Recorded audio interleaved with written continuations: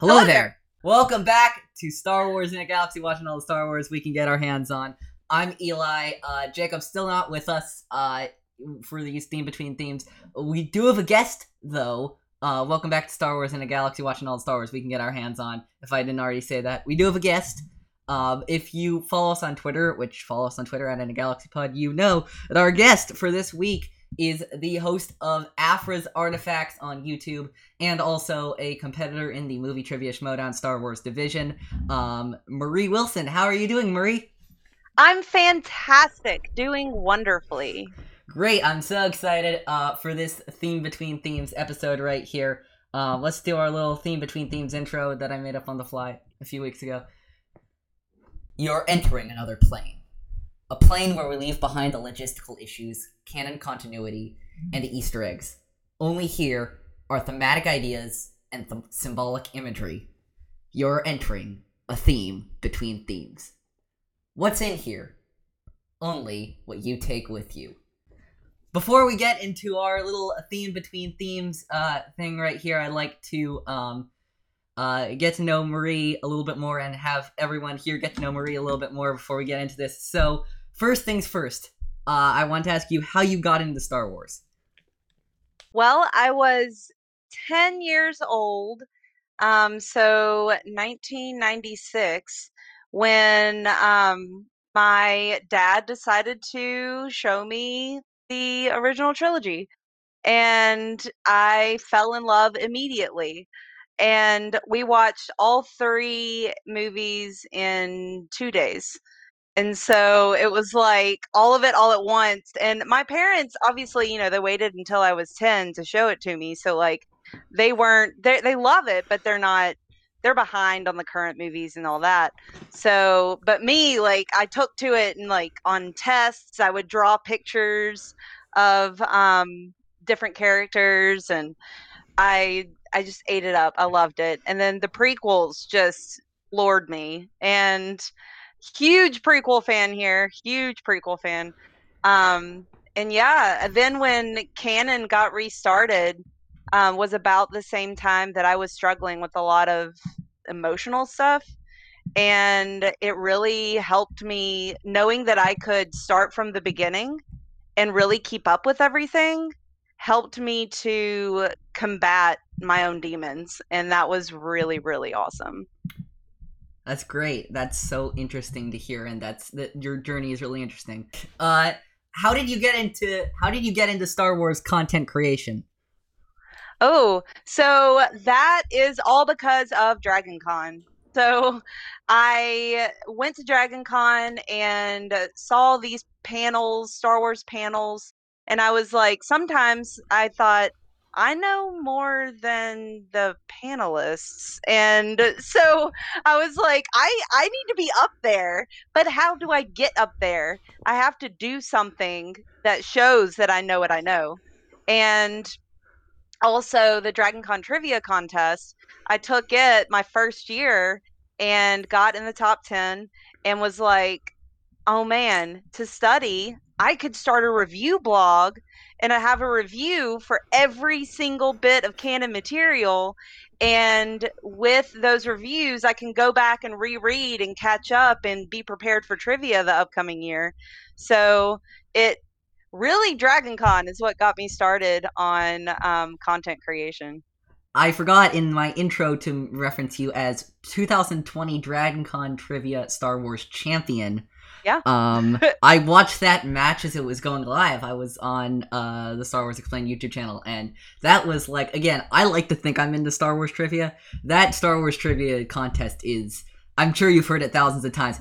It's like off the walls. It's Yeah. It's crazy. And like just the general idea of being a canon completionist, even though like I watch a lot of Star Wars stuff. Like, indeed, the Nomad Droids, one of the episodes, was the third time I've watched that episode this year, which is 3 more times than I would have liked to watch that episode this year, to be completely honest with you.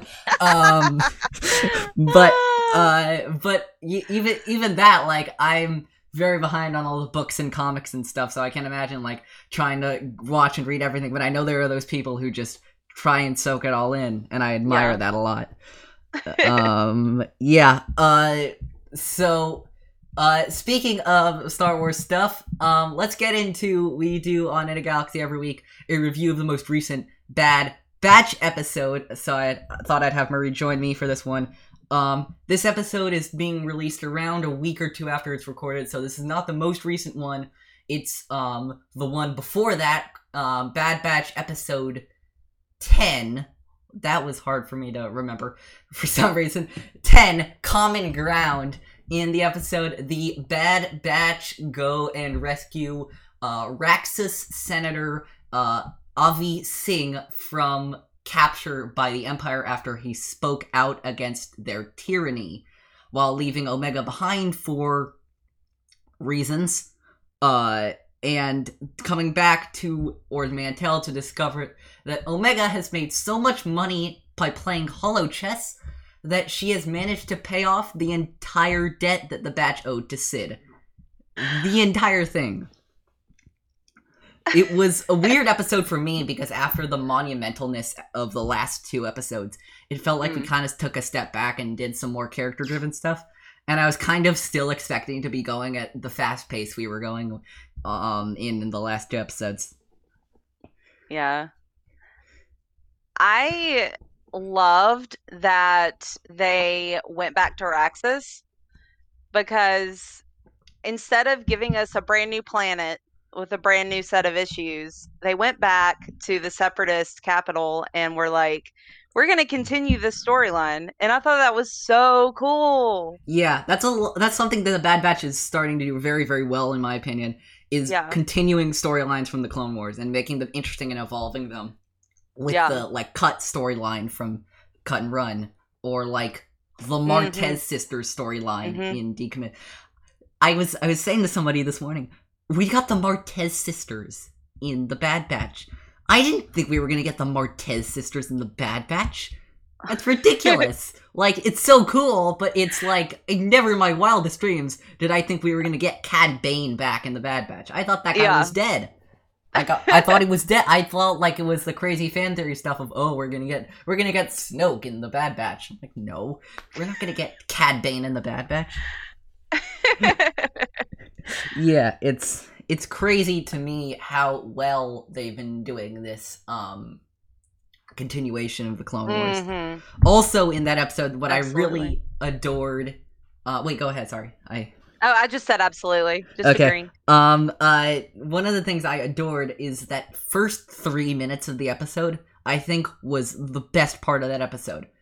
Before the Bad Batch gets involved, with Singh beginning to praise the Empire, but then walking back that, and that whole examination of that site and how that's heading, it seemed very much, weirdly to me, like, do you know that part in Chapter 4 of The Mandalorian where before Mando sits down on Sorgan, we take a look at what the people of Sorgan are going through before he comes there, so we get a little context.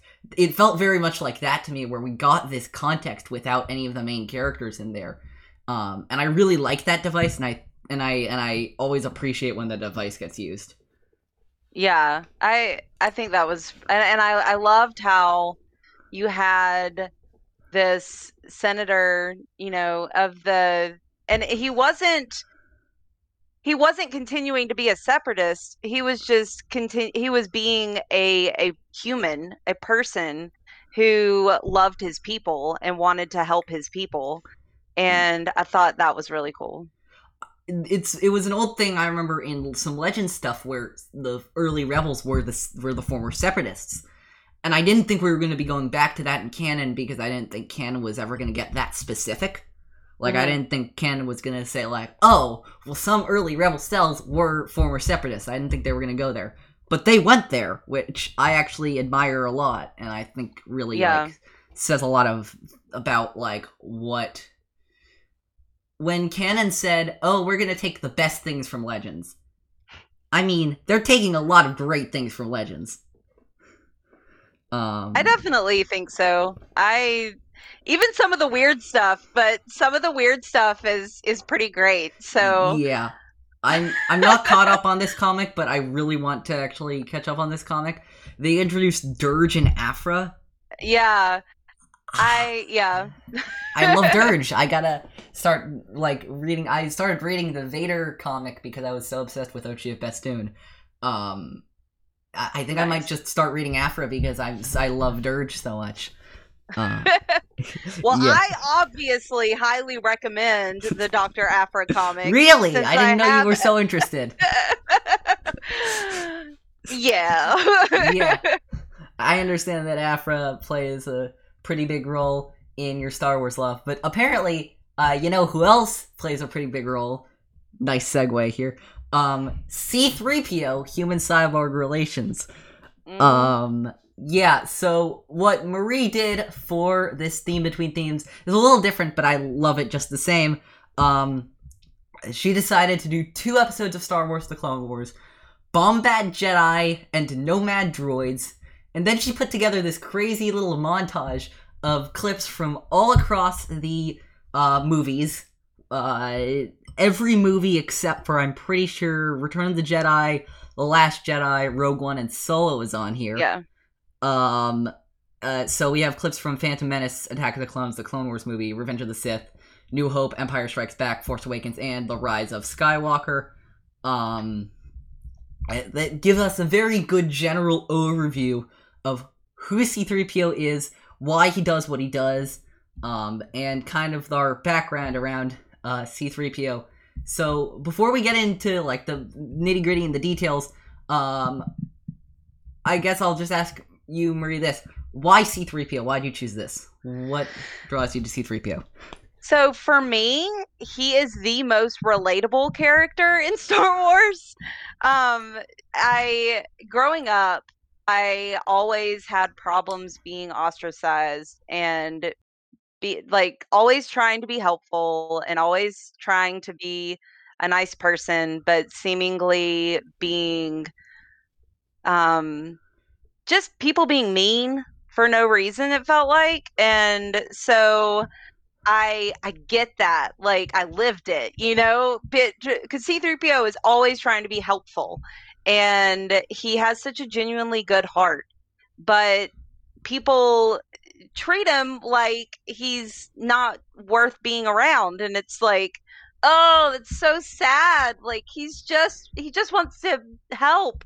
And so I feel that. Like I mean, my life is a lot better now. I'm 34 years old and I've, you know, grown into myself, but like definitely when I was, you know, in like middle school, Lord have mercy, I definitely dealt with C3PO type situations.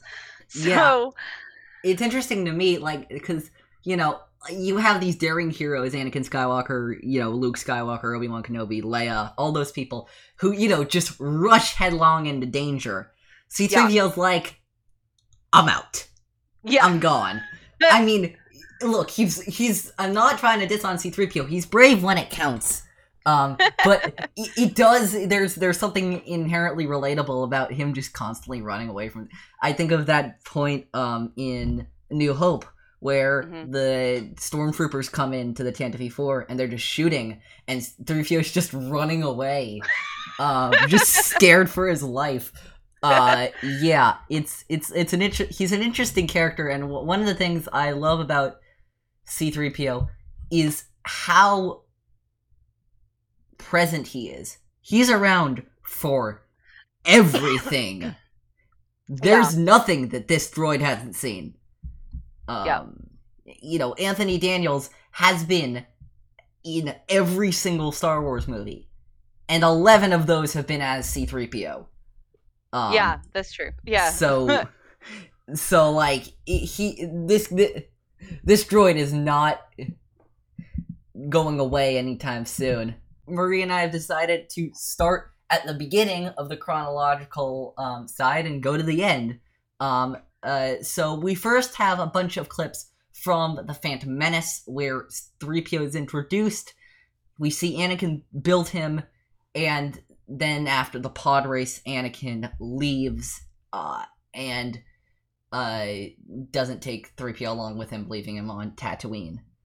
I'll make sure Mom doesn't sell you anything. Sell me! Oh dear. Yeah, I'm like, oh my gosh, his maker. Like, he's Yeah. always saying the maker, and his maker was like, I'll be sure that mom doesn't sell you or anything. And I'm just like, what? No, Anakin. And the thing is, my favorite character in all of Star Wars is Anakin. So, like, I feel attacked. I'm like, you're I one of my feel that. favorite characters, and you're so mean to C-3PO, who you built. Like, I mean, he says, you've been a great pal, which is sweet, but it's still kind of Then he offhand. immediately Like, shafts him. He's like, yes, "I'll make sure mom doesn't sell you or anything." And I actually wrote in my notes I was saying, I'm like, it's a weird part of the plot that the crew in Phantom Menace doesn't take 3PO with them. Like, I know it doesn't really make sense tactically, but like story-wise, it seems like, why wouldn't they? Yeah, it's strange. I know this was a controversy when the prequels were coming out. Did you have it doesn't seem like you do. Do you have any issue with Anakin building C-3PO? I know some people had some issues with that. I don't. No, not at all. I think it was a brilliant connection. I thought it was really cool.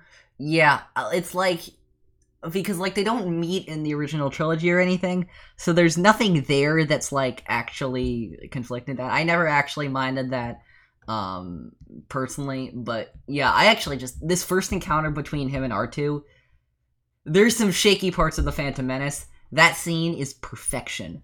The introduction of C-3PO and R2-D2 is, they could have totally made that as cheesy as they could. They didn't. They did it perfectly. My pots are showing. It's like automatically R2's just already butting heads with him, which I love.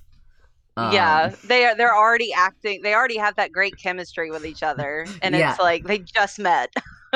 It's great. Yeah, it's interesting to me that like we only see C-3PO as the gold we know him as in Revenge of the Sith. It's interesting to me that like he's not even fully completed in Phantom Menace. He has this like really like I've heard him described as silver C-3PO in Attack of the Clones. That does not look like silver.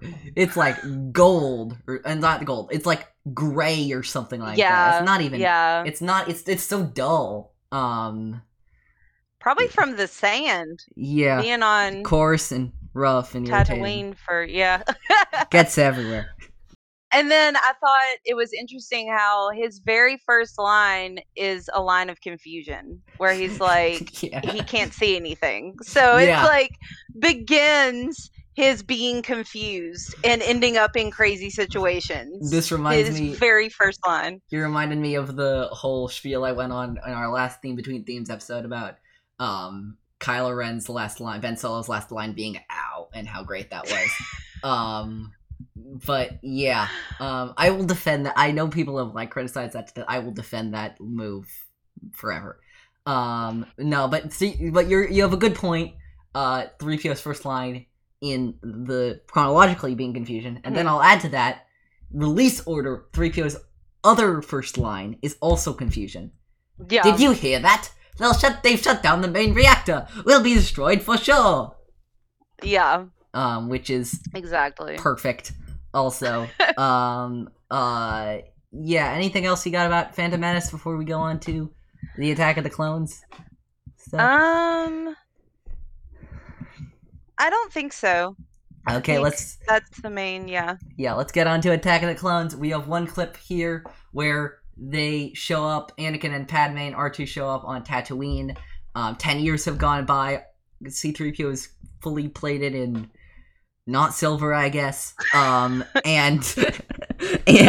he is and C-3PO, this is one of my favorite things. He's just watching. He's just standing there. Major galactic drama's going on. He's just like, so I'm here. I'm just standing here. Yeah. I really like this particular scene because it shows the one person that is kind to C3PO all the time, and that's Padme. Interesting. She like if you pay attention to how she interacts with him, she a couple times she's like she'll you know gently brush him off, but she's never brusque with him. Because, like, She's even always Luke. very kind. Because, like, even Luke is, like, a little bit cranky at the beginning. Like, Luke, I love him, but, you know, he has that whiny phase in New Hope, and even Yeah. then he's like, you know, get out of here, 3PO. Yeah, and Yeah. I just Padme. So when C3PO is like, "Oh my god, the Maker," and Anakin's just like, "I'm here to see my mother," and I get that Anakin is dealing with a lot of stuff and he knows that his mother's in trouble, but his creation is so excited to see him, and he's just like, Get out of the way, I need to see her. yeah, I want to see my mother. And Padme's like, hello, C3PO. Like, she's actually communicates with him. And I'm like, you're so sweet. Yeah. I'm, like, trying to think now. I'm going through my mind of everyone else's interactions with C-3PO and anybody's. Like, because I'm thinking, who else would be consistently nice to 3PO? And I'm failing to think of anybody. Like, Leia? Maybe? She tells him to shut up at one point. Okay, sure. Because I'm thinking, like, I know, like, Han's like, get the professor in the back. And, yeah, Han's, like, a jerk to 3PO. Oh, Constantly. yeah. Yeah. And, like, I'm trying to think of, like, Rey, but then Rey doesn't actually interact with 3PO as much as you'd think she would. Yeah. Rey's off will on say- her own adventures. Yeah. In, not to jump too far, but just saying, in Rise of Skywalker, there's a little more respect for C3PO. Yeah, there is. Then- But then there's, like, you know, there's that, there's that, part under the caves, where Poe just snaps to him, the one time we want you to talk, you can't. Yeah. Which, Yeah. again, 3PO and, like, 3PO... Rise of Skywalker is 3PO's movie. I mean, at least of the Disney era, at least. Like, Force Awakens has some good stuff, Last Jedi has a few things sprinkled in there, Rogue One has that little cameo scene. Rise of Skywalker is 3PO's outing. He's going there. Yeah. Maybe we'll get on to those, Clone Wars clips. Okay.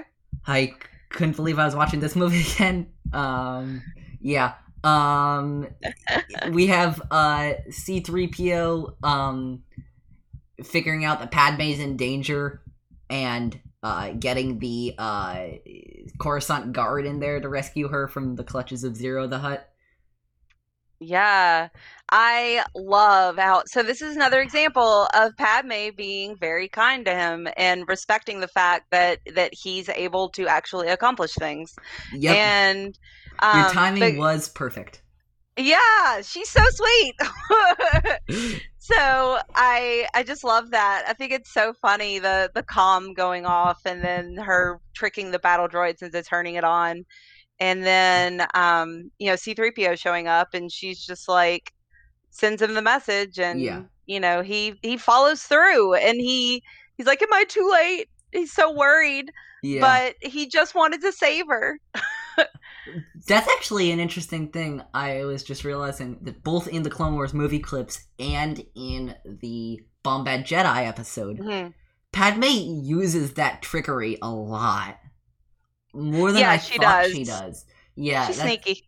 She's sneaky. She knows her stuff. Yeah. There's that. Actually, we'll get to that later. That thing with the Jedi and Bombad Jedi and how she does not bat an eye. And I know it's about 3PO, but like she does not bat an eye. She's like, "Oh, thanks for rescuing me, Jedi." And that like characters acting in Star Wars. So like actors pretending to act is always a funny thing. But like anytime Padme does it, it's hilarious. Yeah. I guess the next thing we have right here are those two episodes, Bombad Jedi and Nomad Droids. Yes. Which I'll admit, Nomad Droids is not one of my favorite episodes. I like Bombad Jedi a lot more. Bombad Jedi is a fun little episode.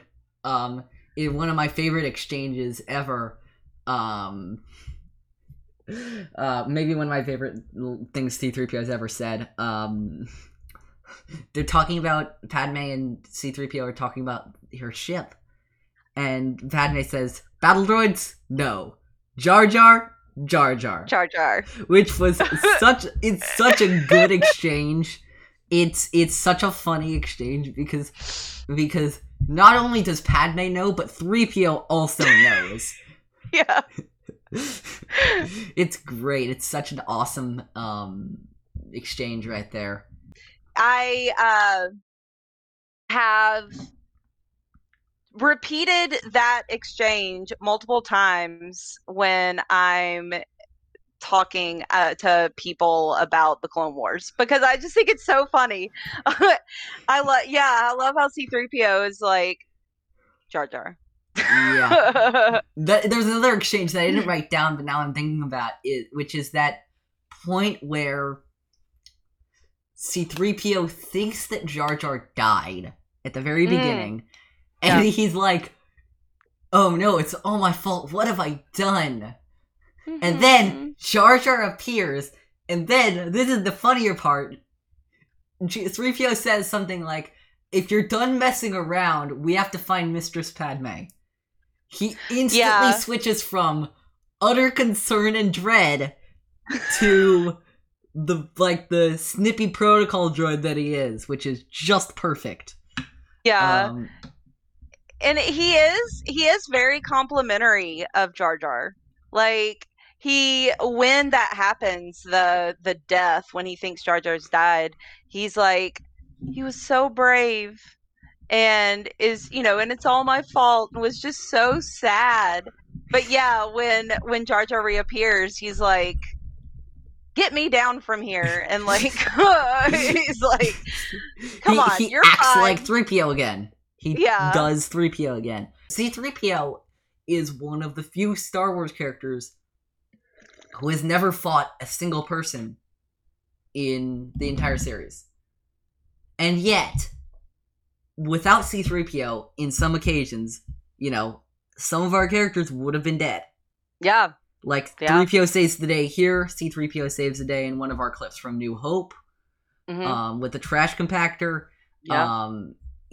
And there's that little trickery he does where he goes like, where he tells the battle droids, the Jedi's over there. I mean, that's really self-preservation, but it's that's the other thing that 3PO does.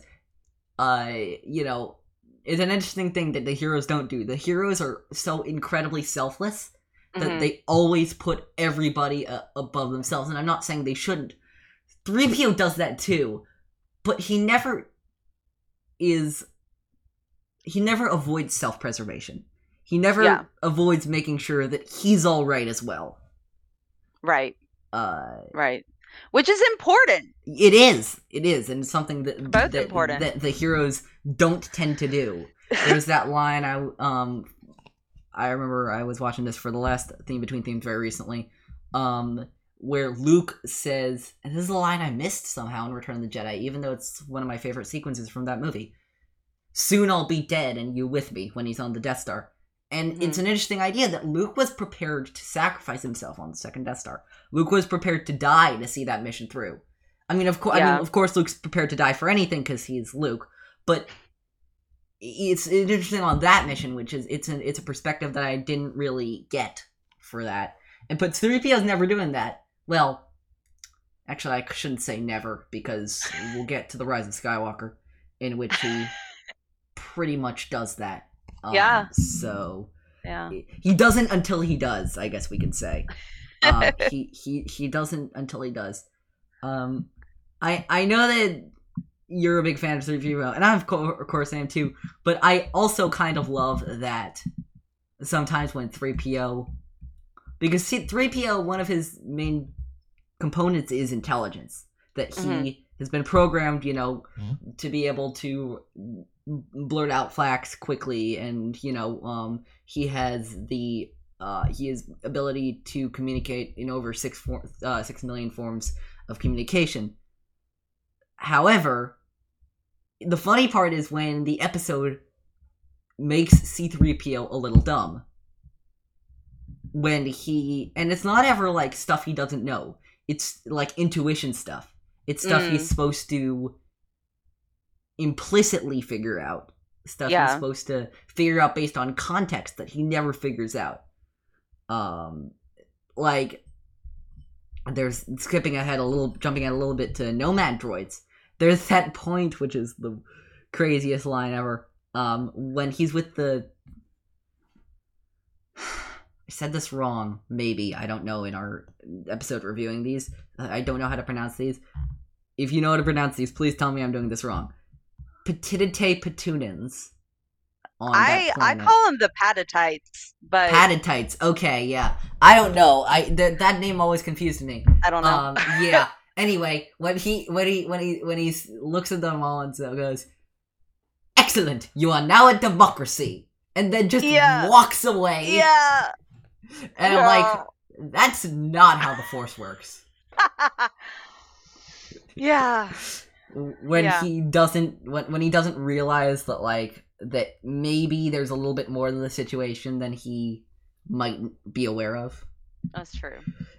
It's a fun thing. Anything you got for this episode? I have some other things, but I want to see what you got as well. Yeah, just a couple more things from Bombad Jedi. Yeah. So when Anaconda Farr says that you are, to Jar Jar, you're either the bravest Jedi or the most foolish Jedi I've ever met. And Jar Jar says, I think I'm neither. And C-3PO goes, I think you're a little bit of both.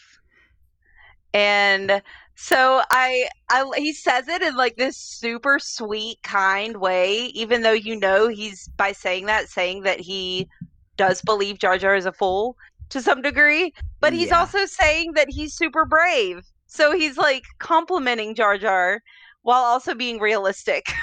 See, C-3PO knows from, being a droid how people can easily get left out. And he has that initiative to make sure that nobody will ever be left out. Yeah. There's one of the most interesting parts of C-3PO from I think anything in either of these two episodes is in this one. When Jar Jar accidentally opens Padme's closet and we see Anakin's robe. Thing. Who's in you supposing this belongs to? I wouldn't know. Yeah, that you can 3PO tell he's kept that secret. Yeah. Is there's that line, I'll reference it again from Rise of Skywalker. The one time we need you to talk, you can't. That you would think that 3PO would not be able to keep his mouth shut about something like that. Right. But he does. He does. Which is fascinating. Yeah. And I like how they make it clear that he does know because he pauses in the middle of saying that sentence. Yeah. It's the whole Star Wars characters acting where he has to pretend like he has no idea what the heck's happening. Yeah. Yeah. Let's see what else. We got some classic 3PO lines in this episode. One of my favorites is that 3PO tells, I don't know who he tells about this. I think probably Jar Jar. He tells Jar Jar that he has a bad feeling about this. Yes. And I actually love when 3PO says that. There are characters that I like more when they say that, and when they don't say that. C-3PO is a good one, because it just fits with his character. He's constantly worried. So, of course, he has a bad feeling about this. It's also, just famous Star Wars line, so I love that stuff. Anything else before we get to the Nomad Droids? I think that's it. There was the one time where C-3PO after the second time Jar Jar dies, he's like, he was always such a misfit. And I just like, but he's still like reminiscing. He's like sad that Jar Jar is dead again. Yeah. You'd think he'd realize that Jar Jar is just not like dying. It's so crazy. It's a Bombad Jedi just in general, going a little further beyond C-3PO for a second, is such a crazy. It's such a weird episode. And it's a one-off episode in the Clone Wars, which is more common early on than later on. But they never make it seem like that was just an isolated event, because basically the implication is that Farr was like killed because of that. Yeah. Later in the war. Yeah. Which is kind of nuts for this, like, you know, crazy little funny kids episode about Padme, Jar Jar, and C-3PO to be the cause of the death of Anaconda Farr. Yeah. It's such a crazy trio. It is. It's weird also that C-3PO in this episode is without R2. It's something that, like, you know, I'm trying to think, when do we see him other than in the Clone Wars movie, in Rise of Skywalker, in Force Awakens, because R2's shut down. Yeah. But that's it. That's all the times he's without R2 in this thing. Every single other time, R2 is near him or with him. In the comics, sometimes they're separated, but that's the comics. Yeah. It's interesting to see a C-3PO without R2. In this episode, almost Jar Jar is his R2. Like, Jar Jar's replacing R2 a little bit, which is even funnier, honestly, because Jar Jar just does not know what he's doing sometimes. No. Yeah. Should we get on to Nomad Droids? Yeah. Oh, this episode. I love it. It's so good. It's so good. You will hear, people will hear Jacob and my thoughts on Nomad Droids. Oh, when's that coming out? That's coming out end of July. And I'm glad you like it. I can't say the same. It's an interesting episode, and I don't think this episode's for me. I don't think it's bad. I don't think it's bad. I just don't think the way I always think of Nomad Droids, and the episode that precedes it as well, Mercy Mission, is that it is an homage to the 80s Droids cartoons. And it is like it's one of those. It's just in the modern Clone Wars animation, and you know, with the Clone Wars devices. Right. You know, he says to R2 in the beginning of the episode, "We have been in the most absurd situations I could never compute." And that just sounds like something that would introduce droids. Even though I haven't actually seen droids, I just know, like, the general hijinks that go on droids, where they're, like, hopping across the galaxy on adventure after adventure, sort of thing. I'm interested to see, to know why you like this episode. I'm interested to know that. Okay, so I love how it starts off with, I mean, Grievous is attacking, and it's this, you would think that it would be focused on Grievous, but Grievous is in the background, and it's C-3PO and R2-D2 that are, like, going through the hallway trying to get away, and they're like, C-3PO's like, "General Grievous," and then they're, like, running, trying to get away, but and there's all, like, bombs going off, and blaster fire, and crazy stuff happening, and they're in the foreground, and all that's, like, in the back. And I think that's such a weird way to do a scene, but I love it. It's interesting to think, like, thematically about that. Like, we have this episode, these two episodes with Mercy Mission before it, that are in the Clone Wars era, but aren't about the Clone War. They take place, like, literally, like you said, but also, like, kind of metaphorically as well. Yeah. With the Clone Wars in the backdrop. Exactly. With the Clone Wars taking place metaphorically and literally behind them. I never thought of it like that, but you make a good point. There's also this idea I had. I think I might have said this on the episode. Who knows? We recorded it so long ago.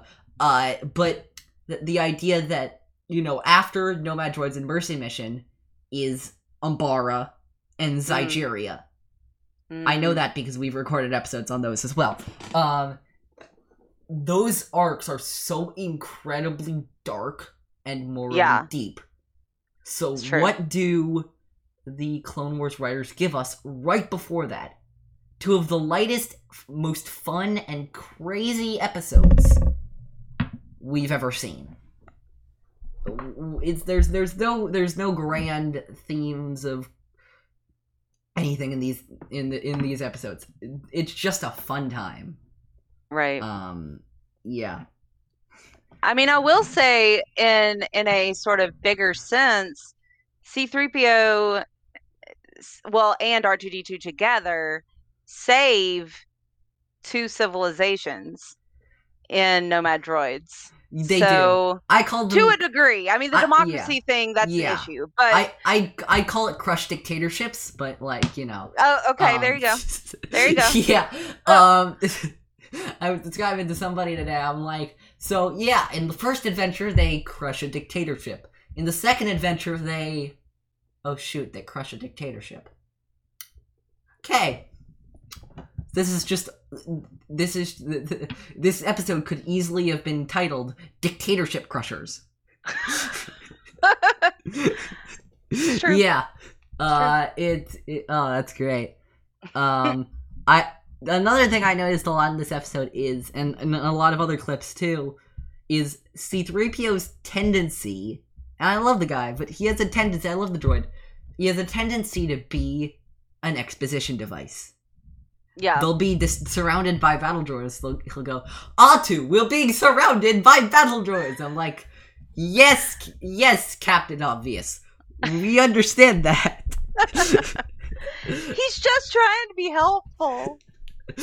I know. I call him exposition droid like 6 times here. Where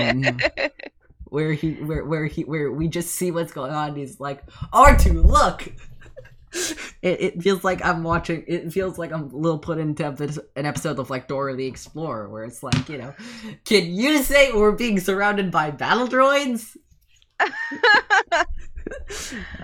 Yeah. And then I thought it was funny when they get to Balnob, with the pit droids doing the Wizard of Oz thing. At one point, C-3PO says, "Being silent is one of my specialties," trying to get out of being killed or destroyed by the hologram. But and you just side eye him at the moment. He's like, "Yeah, what?" Yeah. Yeah, I love that too. It's also interesting because this episode is one of the 3 occasions I can think of. Scratch that, 4 occasions that I can think of where we see 3PO powered down.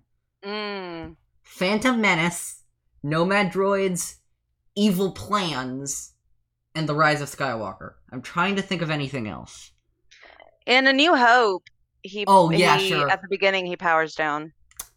Yeah, okay. 5 occasions that I can think of. I probably missed some too.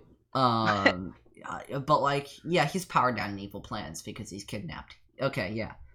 Or droid napped, I guess. Do you have other things for I guess Nomad Droids?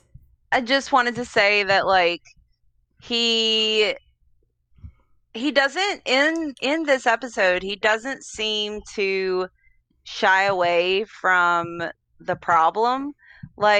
He is self-preservationist and he is, worried about what's going to happen, but he also, even though it turned out badly, he still took the initiative to be like, this is how you run a democracy.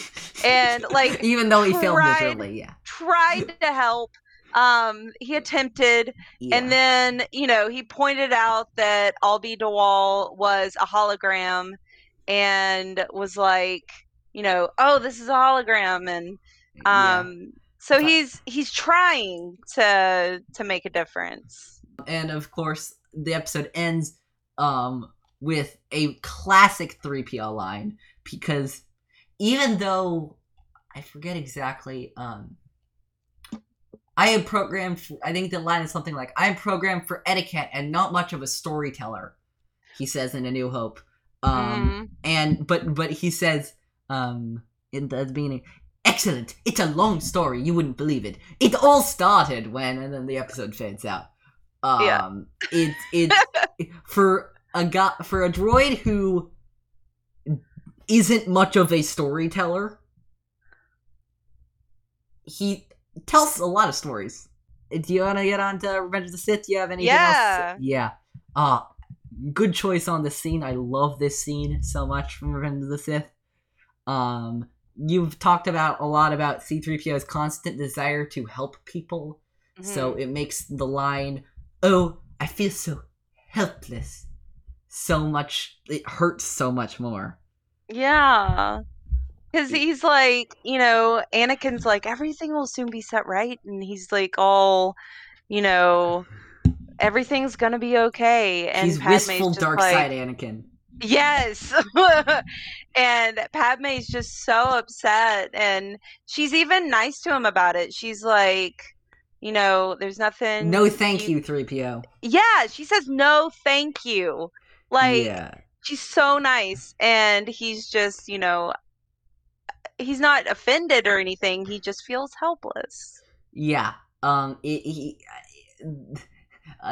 dreamy, wistful, dark side Anakin. Love won't save you, Padme. Only my new powers can. We can. I am stronger than the Chancellor. I can overthrow him, and together, it's so incredibly disgusting at the same time as it's so like heartbreaking. You know what I mean? Yeah. It's you see how far this guy's fallen, but no, that C-3PO scene is awesome. Yeah. Should we get on to the New Hope scenes? Yeah. So we have 3 of them. The one where C-3PO begins his long tenure of being dismantled. The classic trash compactor scene, and the scene right after they destroy the Death Star, where C-3PO is a good friend and offers to repair R2 with some of his own circuits. Yeah. You go ahead with this one, because... So, I feel like with all 3 of these, with the first one, he's, you know, leave me behind and save yourself. So he's like willing to sacrifice himself to let them get away. He is being melodramatic. I get that. But still, yeah, you know, because they're like, oh, stop. Like, come on. But in his head, he thinks he's helping. And then with the damaged R2-D2 and offering his parts to save his friend, like, he's both of those instances, he's willing to sacrifice himself to help the other people survive or get by. And then in the trash compactor, you know, he thinks he killed Luke and his friends. Like, he thinks he killed all of them, and he's so upset about it. Yeah. Listen to them, R2. They're dying. It's that trash compactor scene is one of the most iconic 3PO scenes of all of them. It's a great one. I really enjoy the classic one, which is, I'm pretty sure, also referenced in the Clone Wars. The episode is Children of the Force is the episode. No, shut them all down, hurry! And it's imitated, it's not imitated, it's echoed by Yularen when Cad Bane's about to escape. No, lock them all down, hurry! Because the thing Star Wars is most obsessed with is A New Hope. When in doubt, reference A New Hope. It's true. It's true. It's true. Yeah, yeah, he's very selfless with the, if any of my circuits and gears will help, I'll gladly donate them. Right. You know, I love the New Hope clips, but really, where 3PO really gets his iconic stuff is in The Empire Strikes Back. Yeah. Yeah. So you have the asteroid escape, where he is trying so hard to tell Han that the hyperdrive is down. And Han refuses to listen to him. Get and the is just professor in the like- back! Yeah, he constantly is like shoving him aside and talking back to him. And then when he figures out the hyperdrive doesn't work, C-3PO's like, I tried to tell you. He's like, I Yeah. hate that, because I'm like, he legitimately had a reason for trying to tell you something and you ignored him. C-3PO is often ignored and cast aside by symptom of it being droids, by symptom of being a little snippy sometimes, Yeah. but mostly him being a droid. Of course, the line I'm going to pull out of here is a line that would go down famously in every single Star Wars trivia competition I think has ever been held. Sir, the odds of successfully circumnavigating an asteroid field is 3,722 to 1. Never tell me the odds. Right. Which, yeah, it's one of the most iconic exchanges in that movie. Yeah.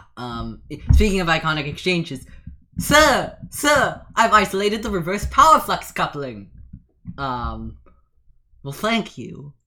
First time Han's ever nice to 3PO, I think. But he's not really nice, because he goes, thank you very much. And he's upset about it. He's mockingly nice.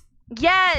It reminds me of that sequence from Return of the Jedi where it's a funny sequence, but 3PO must be so annoyed in that sequence where Han asks C-3PO to ask Chief Chirpa about something, and then as he's about to go, he turns him back and he asks him about a different something. Turns back, asks him about a different something, and then he turns back to finally ask all that stuff, and he goes, "Hurry up, we don't have all day." Which, and it's like he was trying. He was Give him a trying. chance. He was trying. He was trying. But yeah, when they, he's like, thank you very much. And C-3PO genuinely thinks Han is thankful. And he's just, like, oh, you're welcome. And it's just so excited that Han said thank you to him, because he can't read the situation. Yeah. Both of these clips are both such great parts of Empire, because the dialogue in that movie, I will admit, is like just top notch. Even though it's not close to the top of my ranking of the Star Wars movies, it's top notch in that movie. Yeah. Should we get on to The Force Awakens? Yeah. And the line that lit the internet on fire for a few years. I thought you'll love it. Oh god, the red arm bit was my favorite. You probably line. Don't recognize me because of the red arm. Force Awakens, to be perfectly honest, and I love all the Star Wars movies, but you gotta have a least favorite. And Force Awakens happens to be my least favorite. Interesting. And but that one line, I laughed so hard. I was just like, this is perfection. Like, he's so excited to see Han, and he wants Han to know that it's him. And so he's, again, trying to be helpful by explaining, but Han's like, what? I know there are those who have their problems with Rise of Skywalker and Force Awakens. J.J. Abrams knows how to do C-3PO. He just knows how to do C-3PO. Agreed. He knows how to do that character. It's interesting that Force Awakens is your least favorite. I'm interested to see how you might react to mine, but I'm not gonna say it. Maybe. It's Attack of the Clones. Bones. Yeah. That's my second favorite. Ooh, wow, interesting. I know Yeah. people who it's their favorite. So and my Jacob's least favorite Star Wars movie is my third favorite. So it's like we have some interesting opinions here on In a Galaxy. So yeah, no, but that red arm line, I remember I've seen so many memes about that line. I have seen like too many memes about that line. I still love that line. It's such a and the best part is how great the Force Awakens clip mirrors the previous Empire clip, because Han and Leia are having this intimate moment both times, and both times C-3PO has interrupted, and then right after he interrupts in Force Awakens, even though this is not part of the clip, I just happen to remember, you changed her hair. Same jacket. No. New jacket. And they're talking, Leia and Han are talking about how some things have changed and some things have stayed the same. Right. What's one of those things that's staying the same? 3PO interrupting them every single time. Yeah, it's a great little scene. I love it to death. But you know what I love even more than the clips, the 3PO scenes from The Force Awakens? The 3PO scenes in The Rise of Skywalker. Love it. Look, I know this movie is still very, very, very controversial. I know you love this movie, and I adore this movie. Look, I don't think I can hate a movie that has Babu Freak in it. I don't think I can hate it. It has Babu Freak in it, like, already. It has Babu Freak in it. Yeah. And there's that line, jumping ahead to that third clip, we have 4 clips from The Rise of Skywalker. We have the I want you to know that you have been a real friend, Datu. We have 3PO on Pasana once every 42 years. And we have 2 clips on Kijimi, one where 3PO decides to make the ultimate sacrifice, and the second one where we get Sith 3PO, which is scary. Yeah. I'm jumping to that third clip, which is one of my favorite lines from the sequel trilogy. You know the odds better than any of us, 3PO. Which sounds like your generic Star Wars line, until you realize it's a direct callback to Never Tell Me the Odds. And the constant times where C-3PO is telling everybody the odds of everything getting done, which I didn't pick up on the first time. There's that thing where I forget who it is. I think it's Jon Favreau or Dave Filoni or somebody who talk about having fun with the Star Wars universe, but not making fun with it. It's Taika Waititi who talks about it has fun, but it takes itself seriously. And that's one of those lines where it has fun and it takes itself seriously. Yeah. I like that. These scenes are great. I think that it's interesting because, before, when C-3PO is told the odds, they've ignored him or brushed him off, but this time, she's being serious about it. They're asking him. They want him to contribute. It's not just an arc from the previous movies, it's also an arc from that movies. We have that part in that second clip where they're on Pasana, and he's like, the Aki Festival of Ancestors happens once every 42 years. It's filled with all these sweets and all that, and they just all look back at him. And he looks at them he looks behind him. He's like, who are they? Why are they looking this way? No, the I was thinking of is like, they look and he's like, you asked. I answered. You asked. It's great.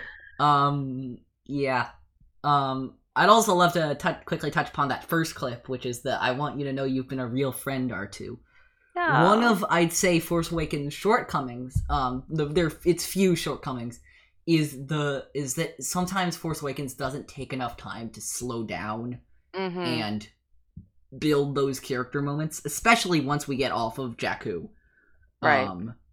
But JJ seemed to improve upon that here, because it's just a small moment, but it really sets up the moment where C-3PO sacrifices himself later, where we realize that, yes, every mission C-3PO could not make it back from, but it's especially important this one because we know this is the last movie in the Skywalker saga.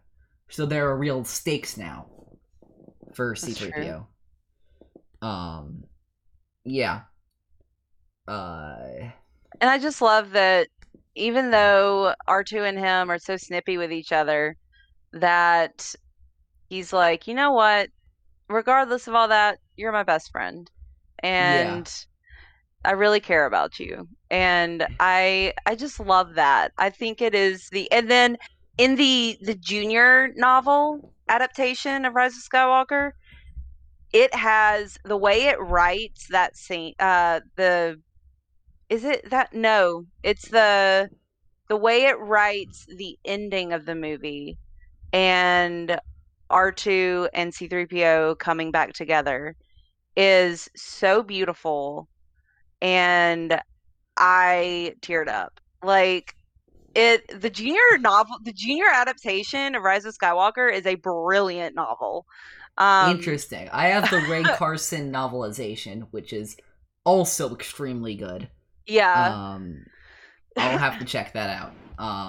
But yeah, it does such a good job of showing how deep their relationship is, and I love that.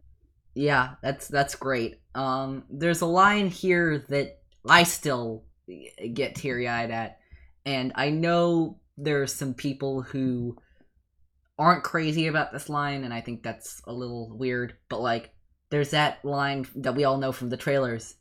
What you doing there, 3PO? Taking one last look, sir, at my friends. And I know there are a bunch of people who are like, oh, but those aren't really C-3PO's friends. I mean, Luke and Leia and Han. I'm like, they're still his friends. It's like that. There's that line that Maz says in The Force Awakens. I've seen evil take many forms. The Sith, the Empire. Today it's the First Order. And 3PO over the years have seen many different forms of friends. Anakin and Padme in the prequels, Luke and Leia in the originals, and now Rey and Finn and Poe in the sequels. Right. He hasn't known them for that long, but they make the same impact. Right. I think the idea of those aren't his friends is kind of ridiculous because they Agreed. are his friends. Exactly. Yeah. I wrote that quote down. I'm taking one last look at my friends. I just, because he knows that this is the first time that he hasn't gone into self-preservation mode, and he's like, I really do need to make this sacrifice regardless of what it might do. Yeah. And it's an interesting, I've been thinking a lot about this because, there is that movement to bring Ben Solo back from the dead, which I personally don't side with, but I'm like, I gotta make myself okay with this in case it happens. So I've been thinking about Ben coming back to life, similar to 3PO coming back to life, where similar to 3PO erasing his memory, because the effects of that aren't lasting in the rest of Skywalker. Right. He gets his memory back. Mm-hmm. The thing is, he still goes through with it in the first place. He didn't know that was going to happen. He says straight up to them, R2's memory banks are famously unreliable. Right. He knows that there is he thinks there's 100% chance that his memory's going to be gone for good. Right. Even if he doesn't, maybe he doesn't think that. Even he thinks there's a high chance that his memory is going to be gone for good. So he still does it. He still makes the move. And then we get Sith 3PO, which is horrifying. I remember all those fan theories pre-Rise of Skywalker about, how was Sith 3PO gonna be done? Yeah. Those red eyes. Yeah. My original theory for that was that they were going to have to implant him with 000's personality matrix from the Dr. Aphra comics. Oh, that's That's what I thought crazy. was going to happen, but obviously it didn't. But that would have been cool Yeah, and terrifying. I had some interesting theories about the sequel trilogy, yeah, for sure. I feel like and like about this the general uh Disney stuff as well. But like yeah, it's this crazy scene. It's like I never thought we were gonna see something different inside 3PO. Mm-hmm. They went there, but they went there. Mm-hmm. It's incredible. I do want to point out one more line that's not in this scene, but is later in the Rise of Skywalker, which is just, my God, it's the best scene. It's the best line ever. Babu Frick, he is my oldest friend. Yes! Which is just the funniest line ever. I love that line. And like, it's right when, this is the fun part, it's right after, this is what 3PO excels at, is adding humor to situations that seem so humorless. Mm-hmm. Rey's just been told she's a Palpatine, like, 5 minutes before. Like, that's what the part of the movie we're in, where 3PO says that but 3PO is just like, yep, nope. I'm just gonna talk about Babu Frick, my oldest friend. Yeah. I'm pretty sure I read that the comedian Ben Schwartz, who is a friend of J.J. Abrams, wrote a lot of the C-3PO dialogue for Rise of Skywalker, and he did a fantastic job. Anything else you gotta say about any of these clips before we move on to our next part of the show? No, I think we pretty much covered everything. And I feel like I got a decent defense of one of my absolute favorite characters who I think is super relatable and people shouldn't hate on. No, they shouldn't. 3PO is, again, as I said before, he's such a distinct character. He's there for everything. I also like the idea that, like, there's very, like, kids enter the story through 3PO a lot. Mm-hmm. That, like, C-3PO is such a relatable character, and R2 are such relatable characters to kids, especially. You know, when it was only 6 movies, when we only had 6 movies, there was that fact that C-3PO said the first line in New Hope and the last line in Revenge of the Sith. That he was this, like, kind of framing device character. I think we should get on to everybody's favorite part of Star Wars in a Galaxy. Here we go. Whew. What you've brought me today is worth 1/4 portion. Welcome to a 1/4 portion. The portion of In a Galaxy where we do a little something different. And so what I've been doing for a lot of these ones I've been recording during the summer is I've been doing these quick rank things where I list a category and we talk about our top 5 things in that category. If you're up for doing that, Marie. Yeah. My first quick rank is the top 5.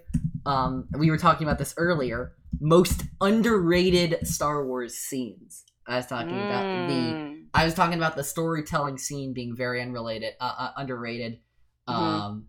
I want to expand this to anything. So movies and TV, and even you can add some books and comic stuff. I'm not gonna know much from there, but like, oh gosh, okay. So one of them is Canto Bight. I feel like, and this may be more not so much underrated as wrongly maligned. People give it too much crap. Yes. Yeah. Yeah. The Canto Bight scene is brilliant. Like all those the aliens are just so good, and there's random weird moments of humor, and like the later on, and not the beginning part, but when the oh gosh, the Fathiers. I was like, how did I forget that? The Fathiers are, galloping through, and there's the opera singer lady. and like yeah. just weird stuff.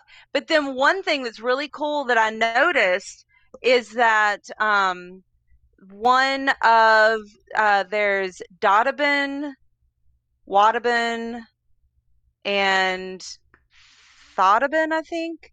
The Star little Wars like and yeah, the little reptile aliens that are kind of short. You see them, and they have a novella in the Canto Bight collection of novellas, and I love that you see them. And then they yeah. wrote a novella based off of it. Yeah, the Canto Bite. I've heard like so many criticisms of that scene. They're I think they're wrongly directed. I've heard one that like, oh, it's too long. I'm like, yeah, sure, it goes on for a minute too long. Maybe that's what I can stretch about it. Like maybe if you're not into that stuff, it goes on a minute too long. But no, it's a genius sequence. Yeah. Yeah. Eh, yeah. What's your number 4 for that one? Another one would be the I love the in Attack of the Clones, um, the droid factory scene. Like, I think there's there's danger and edge of your seat action, but also humor because of C3PO and R2D2. Yeah. And I love how it's this mesh of all these different kinds of aspects of genre. I think that's really really cool. It's a crazy sequence, I'll give it that. It's a crazy Yeah. sequence. I enjoy it. Go ahead, number 3. So this one may not be that it's more that it's not as well known, but people that know about it, they know that it's epic. When in the comics, when Boba Fett tells Darth Vader the name of the pilot that destroyed the Death Star. I know the frame. It's the broken glass on the Star Yes. Destroyer. Yes, Yeah. like more people need to know about this particular panel because it is so powerful and so intense because he's just like breaking the glass with his mind because he's like, "Oh God, I have a son." And It's crazy. It's a I've seen the panel. It's breathtaking. yeah, I love that. Okay. Do we have your And 4th one? fourth one, so I would say so this is a little more of a deeper cut, and it is from the Dr. Aphra series, but when Dr. Aphra 6 bore Mifrian, so a relative of Bor Gullet, on her girlfriend, and Dear God. makes her girlfriend think that she killed Aphra.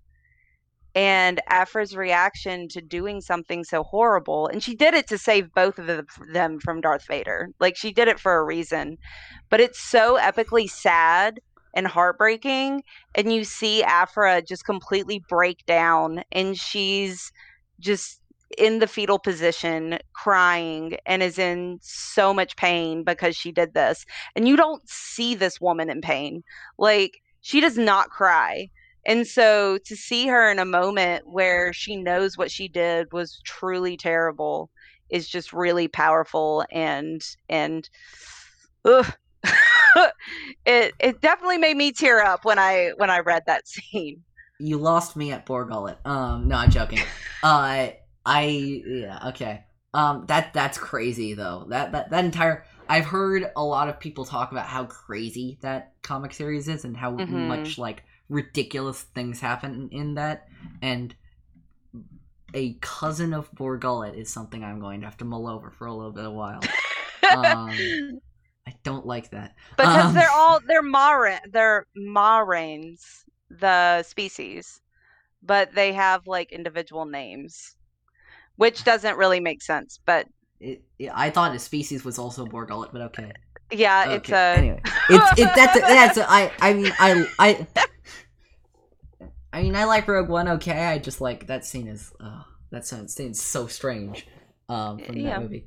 What's your number 5? So number 5 will be oh gosh, I just had it in my head.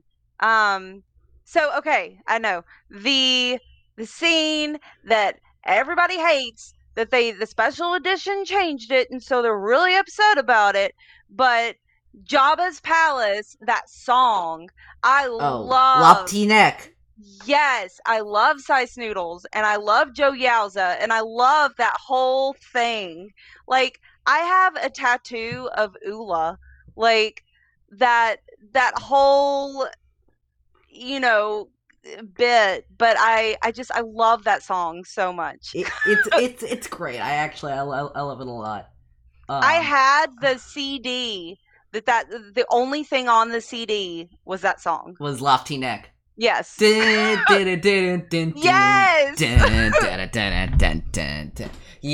That is a nut scene. It's from my favorite Star Wars movie, so of course I love it. But yeah. Okay, here we go for mine. Number 5 was a very recent one from the Bad Batch episode Decommissioned. Which is the one with the Bad Batch and Rafa and Trace.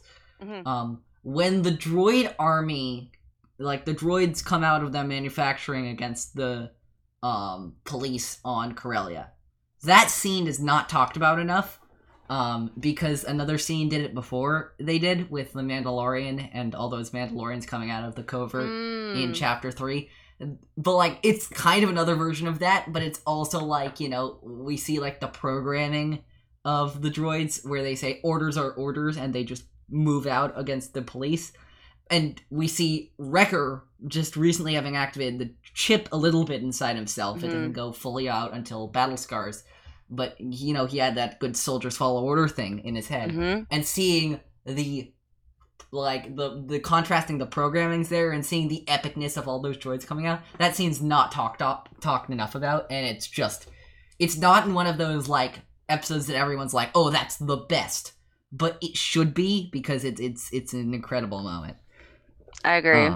Yeah, it's not talked about enough in my opinion.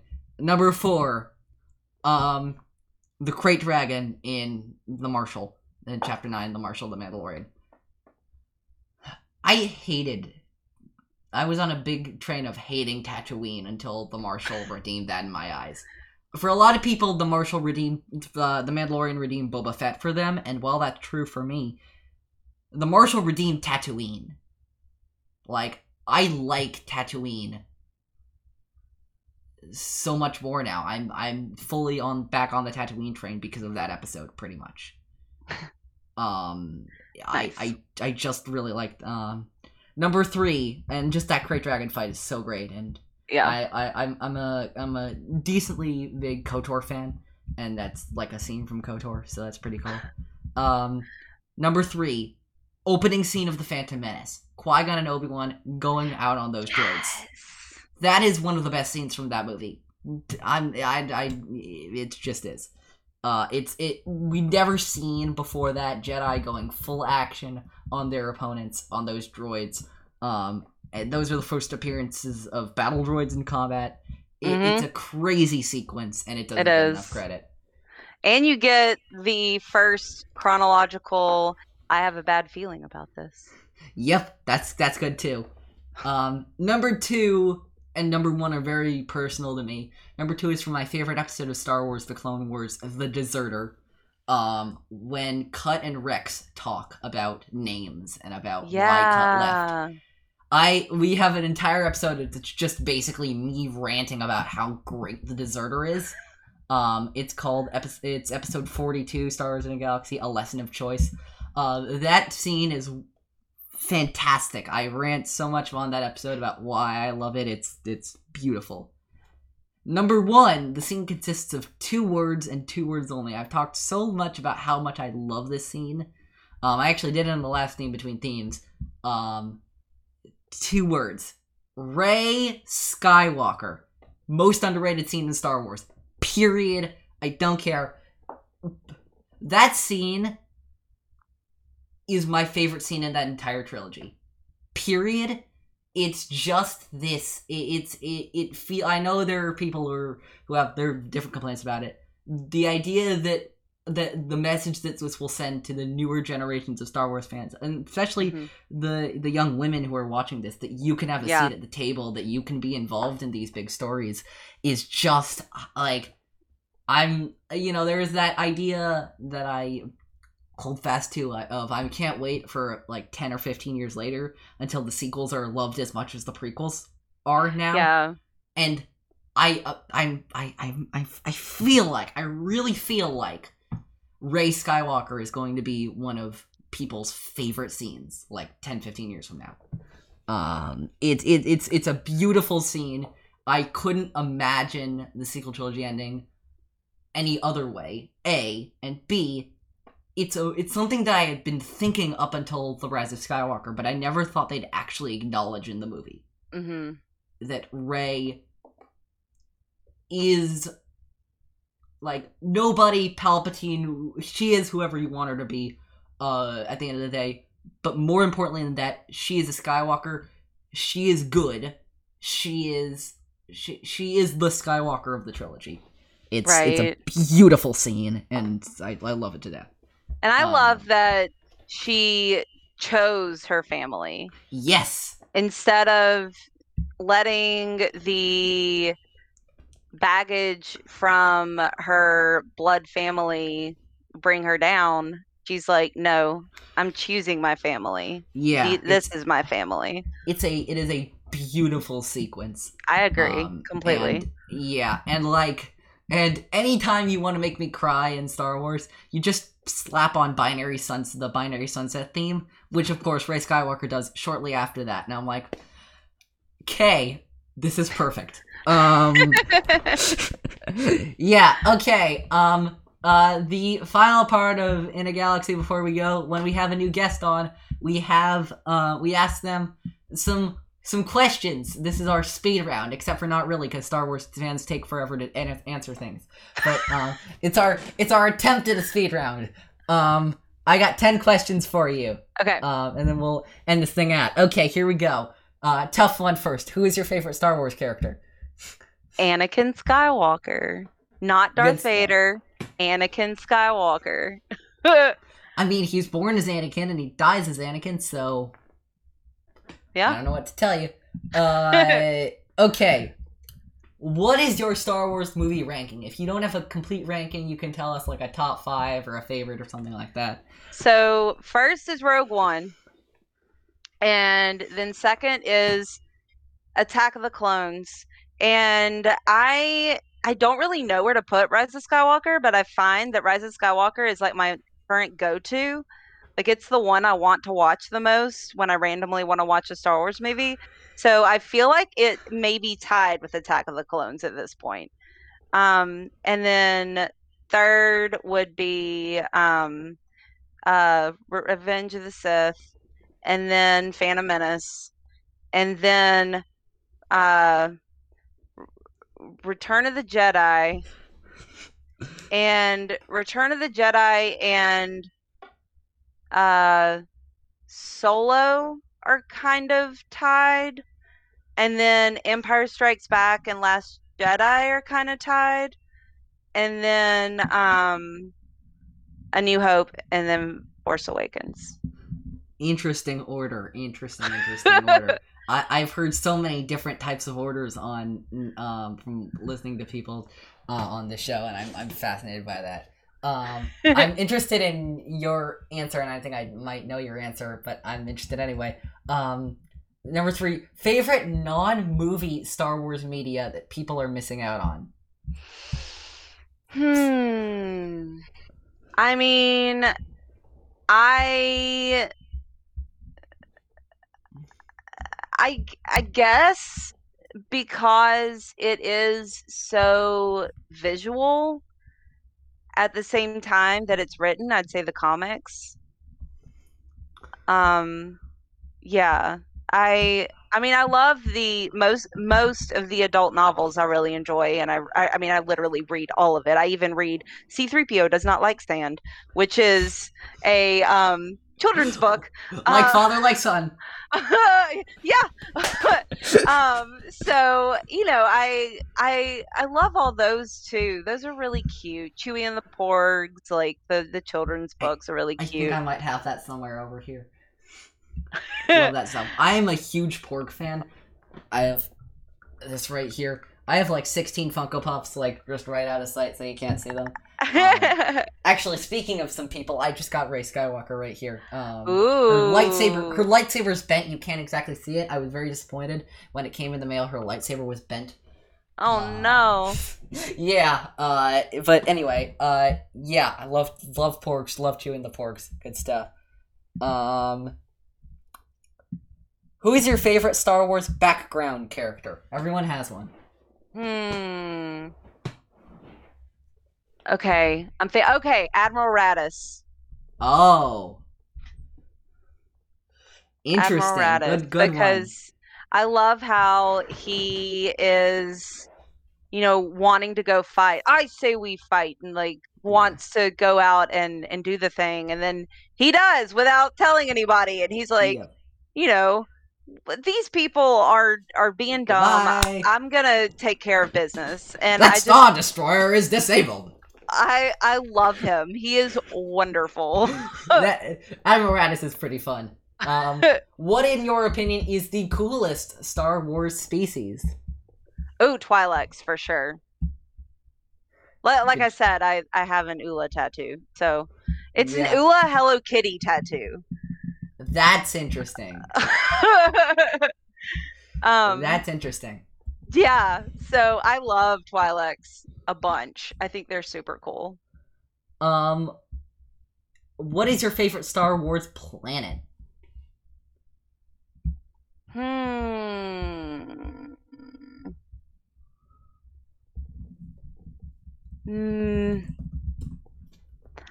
Probably Naboo.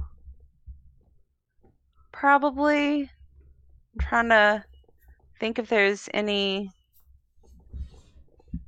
thing that I'm missing. No, I think Naboo, because you get like two completely different groups of sentience on Naboo, and the architecture is really cool, and their culture is really cool. Like uplifting the arts so much, and the way they have like a music administrator, and like administrators for all these different things, like an astronomy administrator. It's just, I think their whole culture is fascinating, so I would say Naboo. Yeah, good choice. I like Naboo a lot as well. There's that quote that Jacob quotes a lot from the Darth Plagueis book. Naboo is Theed is a fascinating city if you like museums. Well, I grew up going to museums all the time, so there we go. Yeah. If you were in the Star Wars universe, what do you think your job would be? What do you want your job? What would you want your job to be? What would my job be? That's a really good question. I mean, I think so. I'm a science educator at a museum, and I wonder how science education would work in Star Wars since the Force exists. I was about to say, I imagine it'd have to do a lot with midichlorians. Yeah, so I don't know. That would be interesting to be some sort of science-related thing to figure out how the Force would connect with science. You could literally say to people, no, that's not how the Force works. Exactly. I mean, what more would you want, honestly? So George Lucas, in the behind-the-scenes documentary for Episode 1, The Phantom Menace, reportedly said, it's like poetry, they rhyme. Every stanza sort of rhymes with the last. Hopefully it'll work. One of the reasons why I love that quote so much is it's so true. There's so many examples. What is your favorite example of, it's like poetry, they rhyme? It could be from anything too. It doesn't have to be Okay. from Expedition movies. So I really liked the parallel that got noted between the Clone Wars season 7 episode where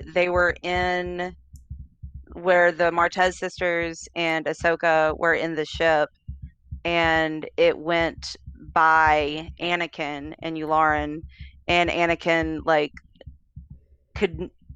you could tell he knew that Ahsoka was there, but he let it go. And Yeah. and then in the original trilogy, when a similar thing happens, when Darth Vader kind of lets it go. So it's a great one. Yeah, I think I like that a lot. Yeah. Okay.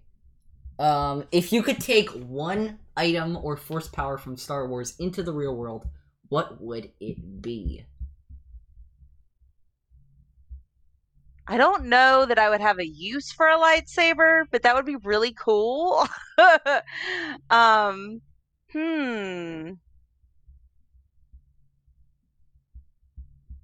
It's a really good question. I guess I'll just go with one force power that would be really cool to have. It would be psychometry, like Quinlan Voss. So where you touch something and you get basically memories from the object. That would be really cool. I'm pretty sure another one of our guests said that, and yeah, I can see how it's so popular, where you can see the history of an object. I remember using it a lot when I was playing Fallen Order. Yeah. Okay. Finally, I'm gonna show you. I'm gonna share the screen, and I will show you the name of a character. All I want you to do is tell me how you pronounce that name, because there have been many different ways of this pronunciation. I'm curious. Okay, I'm back. Okay, here we go. So, I'm gonna show you. I'm gonna share the screen, and I will show you the name of a character. All I want you to do is tell me how you pronounce that name, because there have been many different ways of this pronunciation. I'm curious. Okay. You're seeing this. Yeah. Zam Wessel. Okay, thank you. The streak continues. Literally every other guest I've had on this show has also pronounced it Zam Wessel, because that is indeed the correct pronunciation. A friend of the show, Devore, has said that he learned the pronunciation Zam Wazell from the video game Star Wars Bounty Hunters, which is just frankly incorrect. Yeah, the streak keeps going. Every single one, other than him, that's come onto the show, has said Zam Wessel. That's crazy. Okay, it continues. We've had 8 or 9 guests on. So it continues. Okay.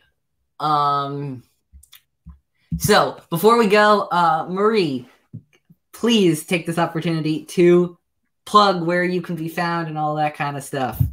Okay. So you can find me on Twitter at Alia Morgaine. You can find my review blog where it's been a little light recently, but I'm hoping to pick it back up soon. I like to post every Monday, Wednesday, and Friday on my blog. It's the StarWarsReview.blogspot.com, and I have almost 500 reviews on it. Oh no! So wait, oh no! Wait, Marie, you broke up. I'm so sorry. I didn't get that last part in there. Okay. So I have a review blog, the StarWarsReview.blogspot.com, where I have about 500 reviews so far. And I mean, it's everything: children's books, adult novels, kids comics, adult comics, TV shows. The only thing I don't review are movies. That's the only thing I don't review. Just because I don't know, the other stuff is more, comes out all the time. So there's that. And then of course there is Aphra's Artifacts. on YouTube where I talk about queer Star Wars, and I love doing that. It's a lot of fun. There are way more queer characters than you could ever possibly imagine, and it is so much fun to talk about them. Unfortunately, they are like 98% found in the written material. Yeah. But it's still really cool to bring them out and be like, look, this is someone you can relate to. And I love being able to do that because I want people to see themselves in Star Wars. Absolutely, and I think that's great. Thanks so much for again coming on. I'll do our quick plug. You can find In a Galaxy at In a Galaxy Pod on Twitter, at Star Wars In a Galaxy on Instagram. You can find our show on Spotify, Apple Podcast, Google Podcasts, anywhere you listen to your podcast. We'll be there. For not, let us know, and we'll see what we can do about getting on there. Indeed, you can also email us, swinagalaxy@gmail.com. We love getting emails from listeners and all that kind of stuff. And yeah, next week, what's happening next week? This schedule is next week. We are going to be taking a week off. We pre-recorded a lot of content this summer because Jacob is unfortunately not around, but we're taking the week off. But the next week after that, we will resume with our regularly scheduled show. It will be episode 56 of Star Wars in a Galaxy. We will be watching, coincidentally enough, Shadow Warrior, Mercy Mission, and Nomad Droids, believe it or not. That's a weird coincidence. That lined up pretty well. So you'll hear Jacob and my full thoughts about those 3 episodes. We definitely have thoughts. I'll just say that we have thoughts. Yeah. Until then, may the Force be with you always.